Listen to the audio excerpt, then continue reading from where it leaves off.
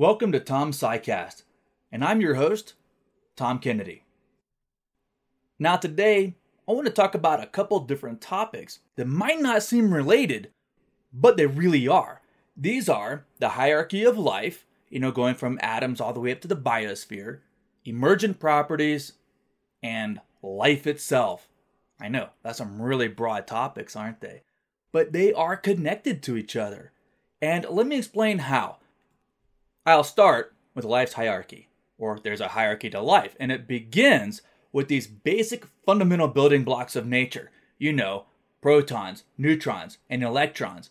And this hierarchy increases in complexity from atoms and molecules to cells to a living organism right up to the biosphere. Now our next topic is emergent properties. And emergent properties are important because as we go up in complexity in life's hierarchy, we have these new properties that begin to emerge, hence emergent properties, that are greater than the sum of their parts. And many times, they're completely unpredictable. Some emergent properties are impossible to predict, no matter how much you know about the building blocks. And then my third topic here is, what does it mean to be alive? What is something living? Now, most of us can clearly tell when something's alive or not, or at least most of the time, right? There's some crazy looking fungus out there that grows so slowly that you might just pass them over as a rock or something. But in general, we can identify something as alive. We can separate it out from a rock. And the important difference between you and a rock, or me and a rock, is that we're living. There's something different about a living system, and a life is really the result of an emergent property based on life's hierarchy. Isn't that cool? Years ago, when I first started teaching some of these classes on Introductory to Biology, these textbooks always had this kind of throwaway page. It was literally a page of life's hierarchy, and it was really just a few paragraphs and a big picture showing the hierarchy of life. And then they talked about emergent properties. But they never really made that connection between life's hierarchy, emergent properties, and that life is the result of emergent properties. So that's what I want to talk about today. And I'm going to start with life's hierarchy. And as we talk about life's hierarchy, I'm going to embed emergent properties into it. And then we're going to get to life. And that's where it's really fun for me. If we look at the universe at its most basic level, there are these fundamental particles of nature. Now, if you're into quantum mechanics, which is a branch of physics that studies things at the tiny scales of atoms, you know that there are these fundamental particles, things like electrons and quarks with their quirky names like top, bottom, up, down, strange, and charmed. Oh yeah, those are actual names of quarks. And those quarks come together to form baryonic particles. Oh, I know you probably never heard of that, but think protons and neutrons. Now, for those of us that are interested in chemistry and biology, we're not too worried about quarks. And in fact, I'm not going to really talk about them here. So for us, the basic fundamental building blocks of all matter in the universe are protons, neutrons, and electrons. And these particles are ancient. They have been around since the start of the universe 13.8 billion years ago. They've been floating through space. They've been inside of stars. They've been inside of rocks. And now they are temporarily inside of you. That's pretty cool, isn't it? But these three subatomic particles, protons with their positive charge, neutrons with their neutral charge, and electrons with their negative charge, make up atoms. Protons and neutrons are found inside the nucleus of an atom, and outside the nucleus are a cloud of electrons occupying electron shells. And it gets a little bit more complicated than that, but we'll just stop there. Now, these three subatomic particles, as you know, they form atoms. And specifically, they form elements based on the number of protons inside the nucleus. So there are 92 naturally occurring elements. 91 for all you chemistry buff. I know technetium does not really occur in nature. But there are these 92 naturally occurring elements, and each of those elements has different chemical properties. Are they a metal? Are they a gas? Are they a solid? Are they a non-metal? So take, for example, oxygen. Oxygen has 8 protons, most of them have 8 neutrons, and they have 8 electrons. Oxygen is a gas. At room temperature anyways. I mean, you can get cold enough and oxygen will liquefy. But you get the point. You take another element, carbon, 6 protons, 6 neutrons, 6 electrons. It's the element number 6, atomic mass 12. It is a solid. And you're familiar with carbon. It could be like soot. It can also be like a diamond. Another element. Let's take sodium. Sodium has 11 protons and 11 electrons. And I think it has 12 neutrons on average. And sodium is a metal that if you put it in water, it catches on fire. How weird is that? Whoever thought of anything catching on fire in water? Let's take another element, chlorine. Chlorine has 17 protons, 17 electrons, and most of them have 22 neutrons. I know I'm getting a little boring with this, but bear with me. Chlorine is a gas. And not only is it just a gas, it's a toxic gas. It will kill you. So as you can see, there are these 92 different elements, and they each have different properties. And those properties are based on the combinations of these 3 subatomic particles. So the properties of an element, is it a gas, a liquid, a metal, a non-metal? Those are emergent properties of protons, neutrons, and electrons. Now, of course, elements combine to form molecules. So you could take something like oxygen, which is a gas, and combine it with 2 hydrogens, which are also a gas, and guess what you get? Water, liquid water. You can take ethane, 2 carbons, 6 hydrogens. That's natural gas. If you are burning gas in your house, you are burning some ethane. Now, you add an oxygen to that ethane, and you have ethanol. And for those of you over 21, you might drink some ethanol on a Friday night in your tasty beverage. So the point here is that elements combine to form molecules, and there can be millions of different molecules in the universe. We don't know how many there are. Now, I'm sure in the next 10 years, somebody's going to come up with an AI algorithm, and they're going to answer that question of just how many molecules there can be, or at least ones that are stable enough to last a minute or so. But the point is, these 92 different elements combine to form potentially millions of different types of molecules, and these molecules have different properties. Once again, we're seeing emergent properties. Now let's take a big leap. Molecules come together to form cells. Now, cells are one of the most unique structures on the planet because a cell is where life emerges. Cells are the basic unit of life. And in fact, that cell theory that we say that cells are the basic unit of life. And in fact, all life is made up of cells. And in today's world, all cells come from pre-existing cells. Now, of course, that didn't occur at the beginning of life on this planet over 3.8 billion years ago. But ever since life got started, all cells come from pre-existing cells. So cells are important, right? I mean, this is the basic unit of life. And it's a basic unit of life because it is the smallest system where all these properties of life emerge. So let me be clear. Life is an emergent property resulting from a complex system. Now, the next question is, what does it mean to be living? I mean, we can spot the difference between a rock and a tree, or a rock and something else that's non-living. So a lot of people have asked this question, what is life? And in fact, I actually know of 2 books, both pretty popular, called What is Life? And both those books set out to identify what life is. So a lot of books, including most textbooks, have a definition of life as a set of characteristics. I remember finishing my PhD a few years ago and somebody said, "Hey Tom, what are the 7 characteristics of life?" And I was like, "Oh, I should know this." And I'm like, life reproduces. Life uses energy. It moves. And they're like, "Hey, is that all you can do? Don't you have a PhD in biology?" And I was like, man, I should be able to come up with a good definition of life or list these characteristics of life that were in our introductory biology book, right? I mean, Shouldn't I be able to do that at least? I should know something about biology. But that question got me thinking, what exactly is life? And I tend to think of life as something very different than a set of 5 characteristics, although those characteristics are an important function of life.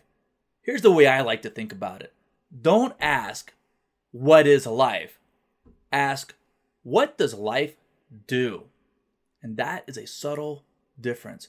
Instead of going, what is life, implying that life is like a noun, it's a person, place, or thing, by asking, what does life do? Life is a verb. Life is an action. Life does something. And it's a level of the cell that is doing something that is living. So what exactly does life do? First of all, we know that life is an emergent property of a complex system. But what does that mean? What is it doing? At its most basic, life is taking in energy from its environment and using that energy to create order at the level of a cell, which is the basic unit of life.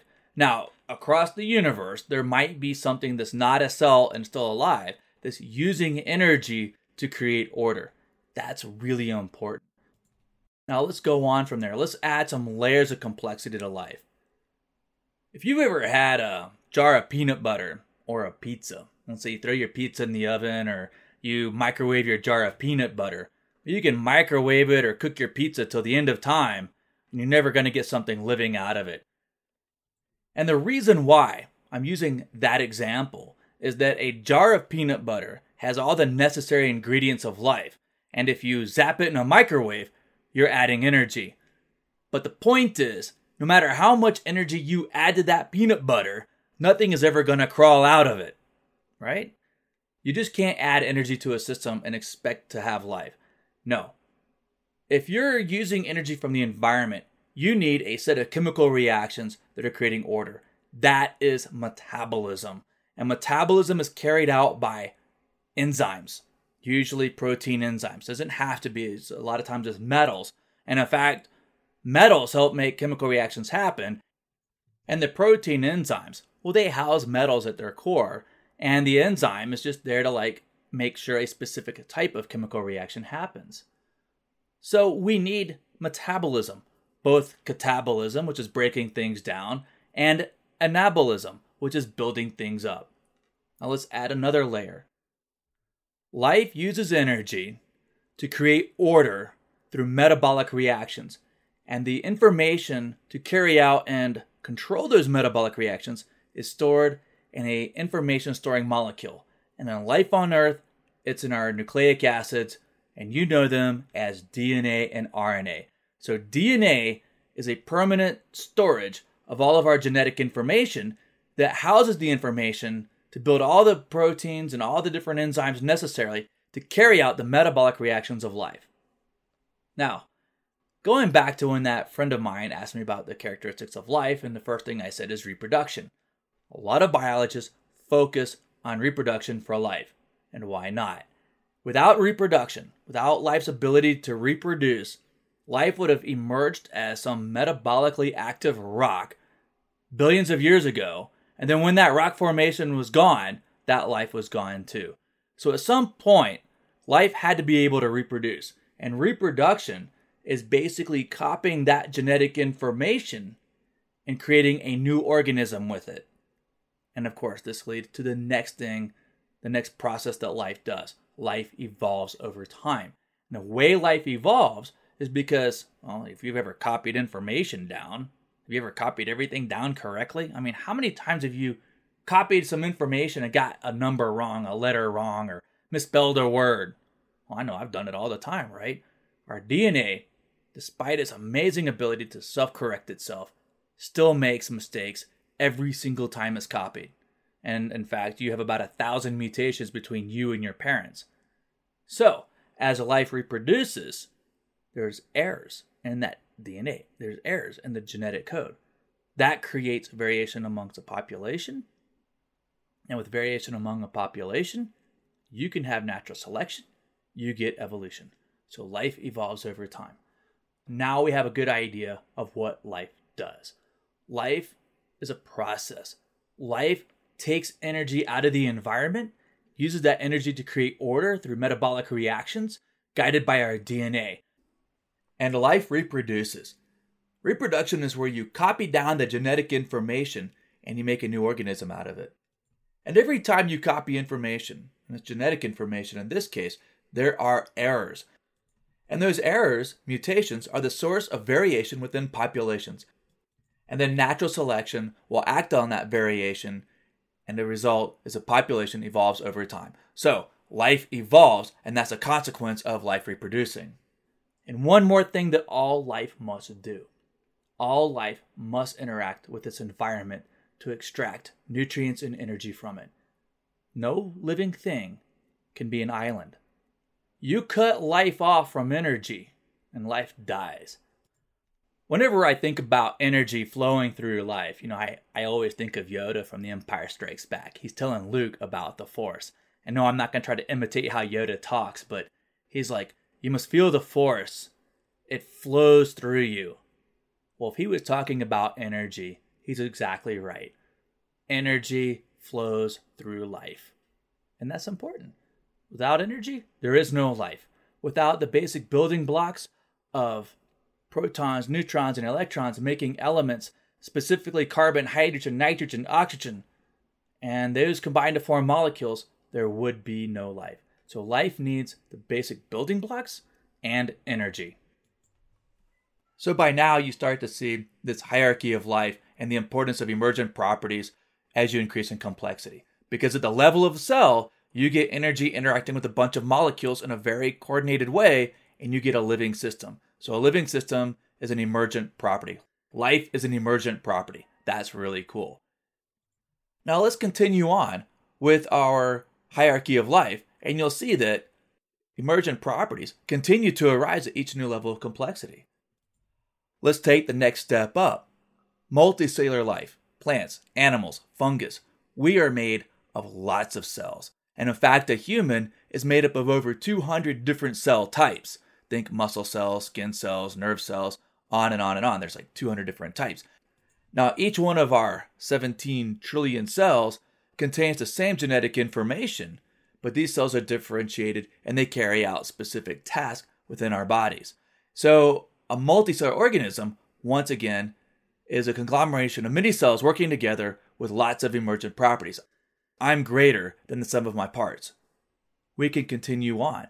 If you've got individuals, well, if you have lots of individuals, they form a population. So a population is a group of individuals of the same species living in the same area. There is an entire field of ecology or science called population ecology. And what they study are the factors that make populations grow or shrink. So they study birth rates, death rates, immigration, and all these factors that can change populations. In answering these questions, understanding what causes populations to fluctuate over time, to grow or to shrink is really important. You want to maintain fisheries? You need to know what's causing those fisheries to either shrink or increase. You want to maintain a deer herd? It's the same way. And then when it comes to humans, why do some countries have large population growth? Why are other countries actually shrinking in populations? So we study population ecology and demographics to understand that. Additional questions that a population ecologist might ask are, when's the age at first reproduction? How many individuals survive from one year to the next? And we generate survivorship curves based on that. Also, how many individuals are born each year? So all of these questions are important for a population ecology. Our next step up in the hierarchy of life are biological communities. Now, a biological community is made of all the living organisms interacting in a certain area. And communities could be the bacteria living on your teeth, in your mouth, in your gut. It could be a biological community in a nearby forest or a mountain range. It kind of really depends on the question you're asking. And community ecology, they want to know what determines the structure of that community, who lives there and why. So community ecologists, they'll study the interactions among the different species living in that community. So you might study predation, competition, symbiosis. And believe it or not, it's not about everything going out and trying to either catch their prey or avoid being eaten. A lot of species are very dependent on symbiotic relationships. That is where species work together. Think about flowers and their pollinators. So that's kind of an important thing, right? Because that's a symbiotic relationship between the flowers and their pollinators, all these insects. And those are really important for our crops. You like to eat fruits and vegetables?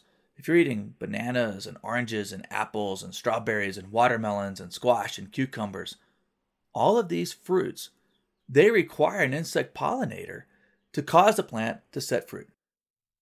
So as you can see, studying community ecology is very important. And like all the other hierarchies of life, biological communities also have emergent properties. And in fact, in some cases, they can be really hard to understand because there's so many different types of interactions, and trying to figure them out and tease them apart can be really difficult. Let's go up to our next level in the hierarchy of life. These are ecosystems. So communities reside within an ecosystem.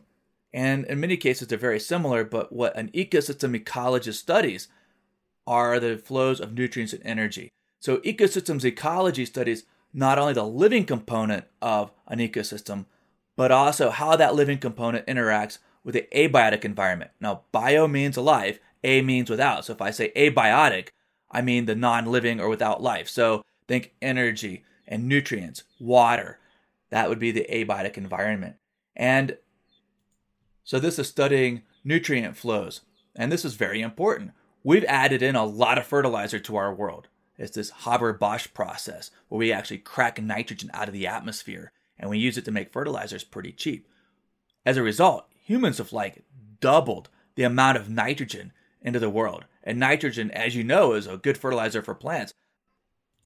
But it also has really large negative effects on aquatic and marine ecosystems because it can cause large algal blooms and dead zones. It's pretty crazy.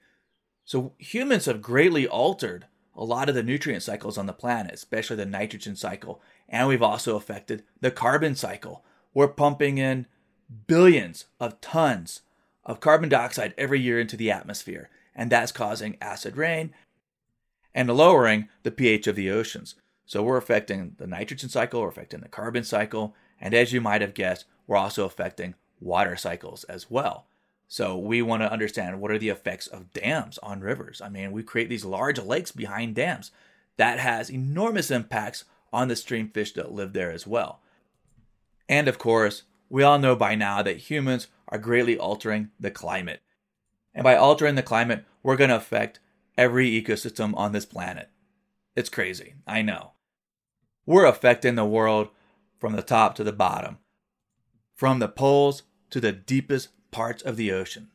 And also we're affecting the tops of mountains and every ecosystem in between. It's amazing the effect we're having. Now we can go up in the hierarchy a little bit more here. Ecosystems that are similar, think a desert or a rainforest or coral reefs. If they're in different parts of the world, they might have very different species, but they may function fairly similarly. So a rainforest is going to have lots of rain, growth year-round, and high species diversity. So if you're in the Amazon or the Congo, you might have completely different species, but you're a similar ecosystem. We would lump those similar ecosystems together into a biome. So we have different biomes on the earth that include deserts, rainforest, deciduous forest, the northern boreal forest. Those would be biomes. And then all the biomes come together and form the entire biosphere. And all the biomes in the biosphere are connected. So what happens in one affects the other. So they are not isolated entities. So there you have it. There is a hierarchy of life that starts out at our basic fundamental building blocks of protons, neutrons, and electrons. And they form atoms, and that's what we see in the world. That is the foundation of our universe. And as we go up in this hierarchy to atoms, molecules, cells, living organisms, populations, communities, ecosystems, biomes, and the entire biosphere, we have increasing complexity, and we have emergent properties that arise with each level of complexity. And don't forget this one. Life is a result of emergent properties. You're greater than the sum of your parts. Well, that makes me feel good about myself, right? I can know everything there is to know about protons, neutrons, and electrons. And based on that, you can make hardly any predictions about me, or you, or your dog, or your cat, or the bird flying outside. I'm watching hummingbirds right now coming into a feeder. Okay, well, that's been another episode of Tom's SciCast.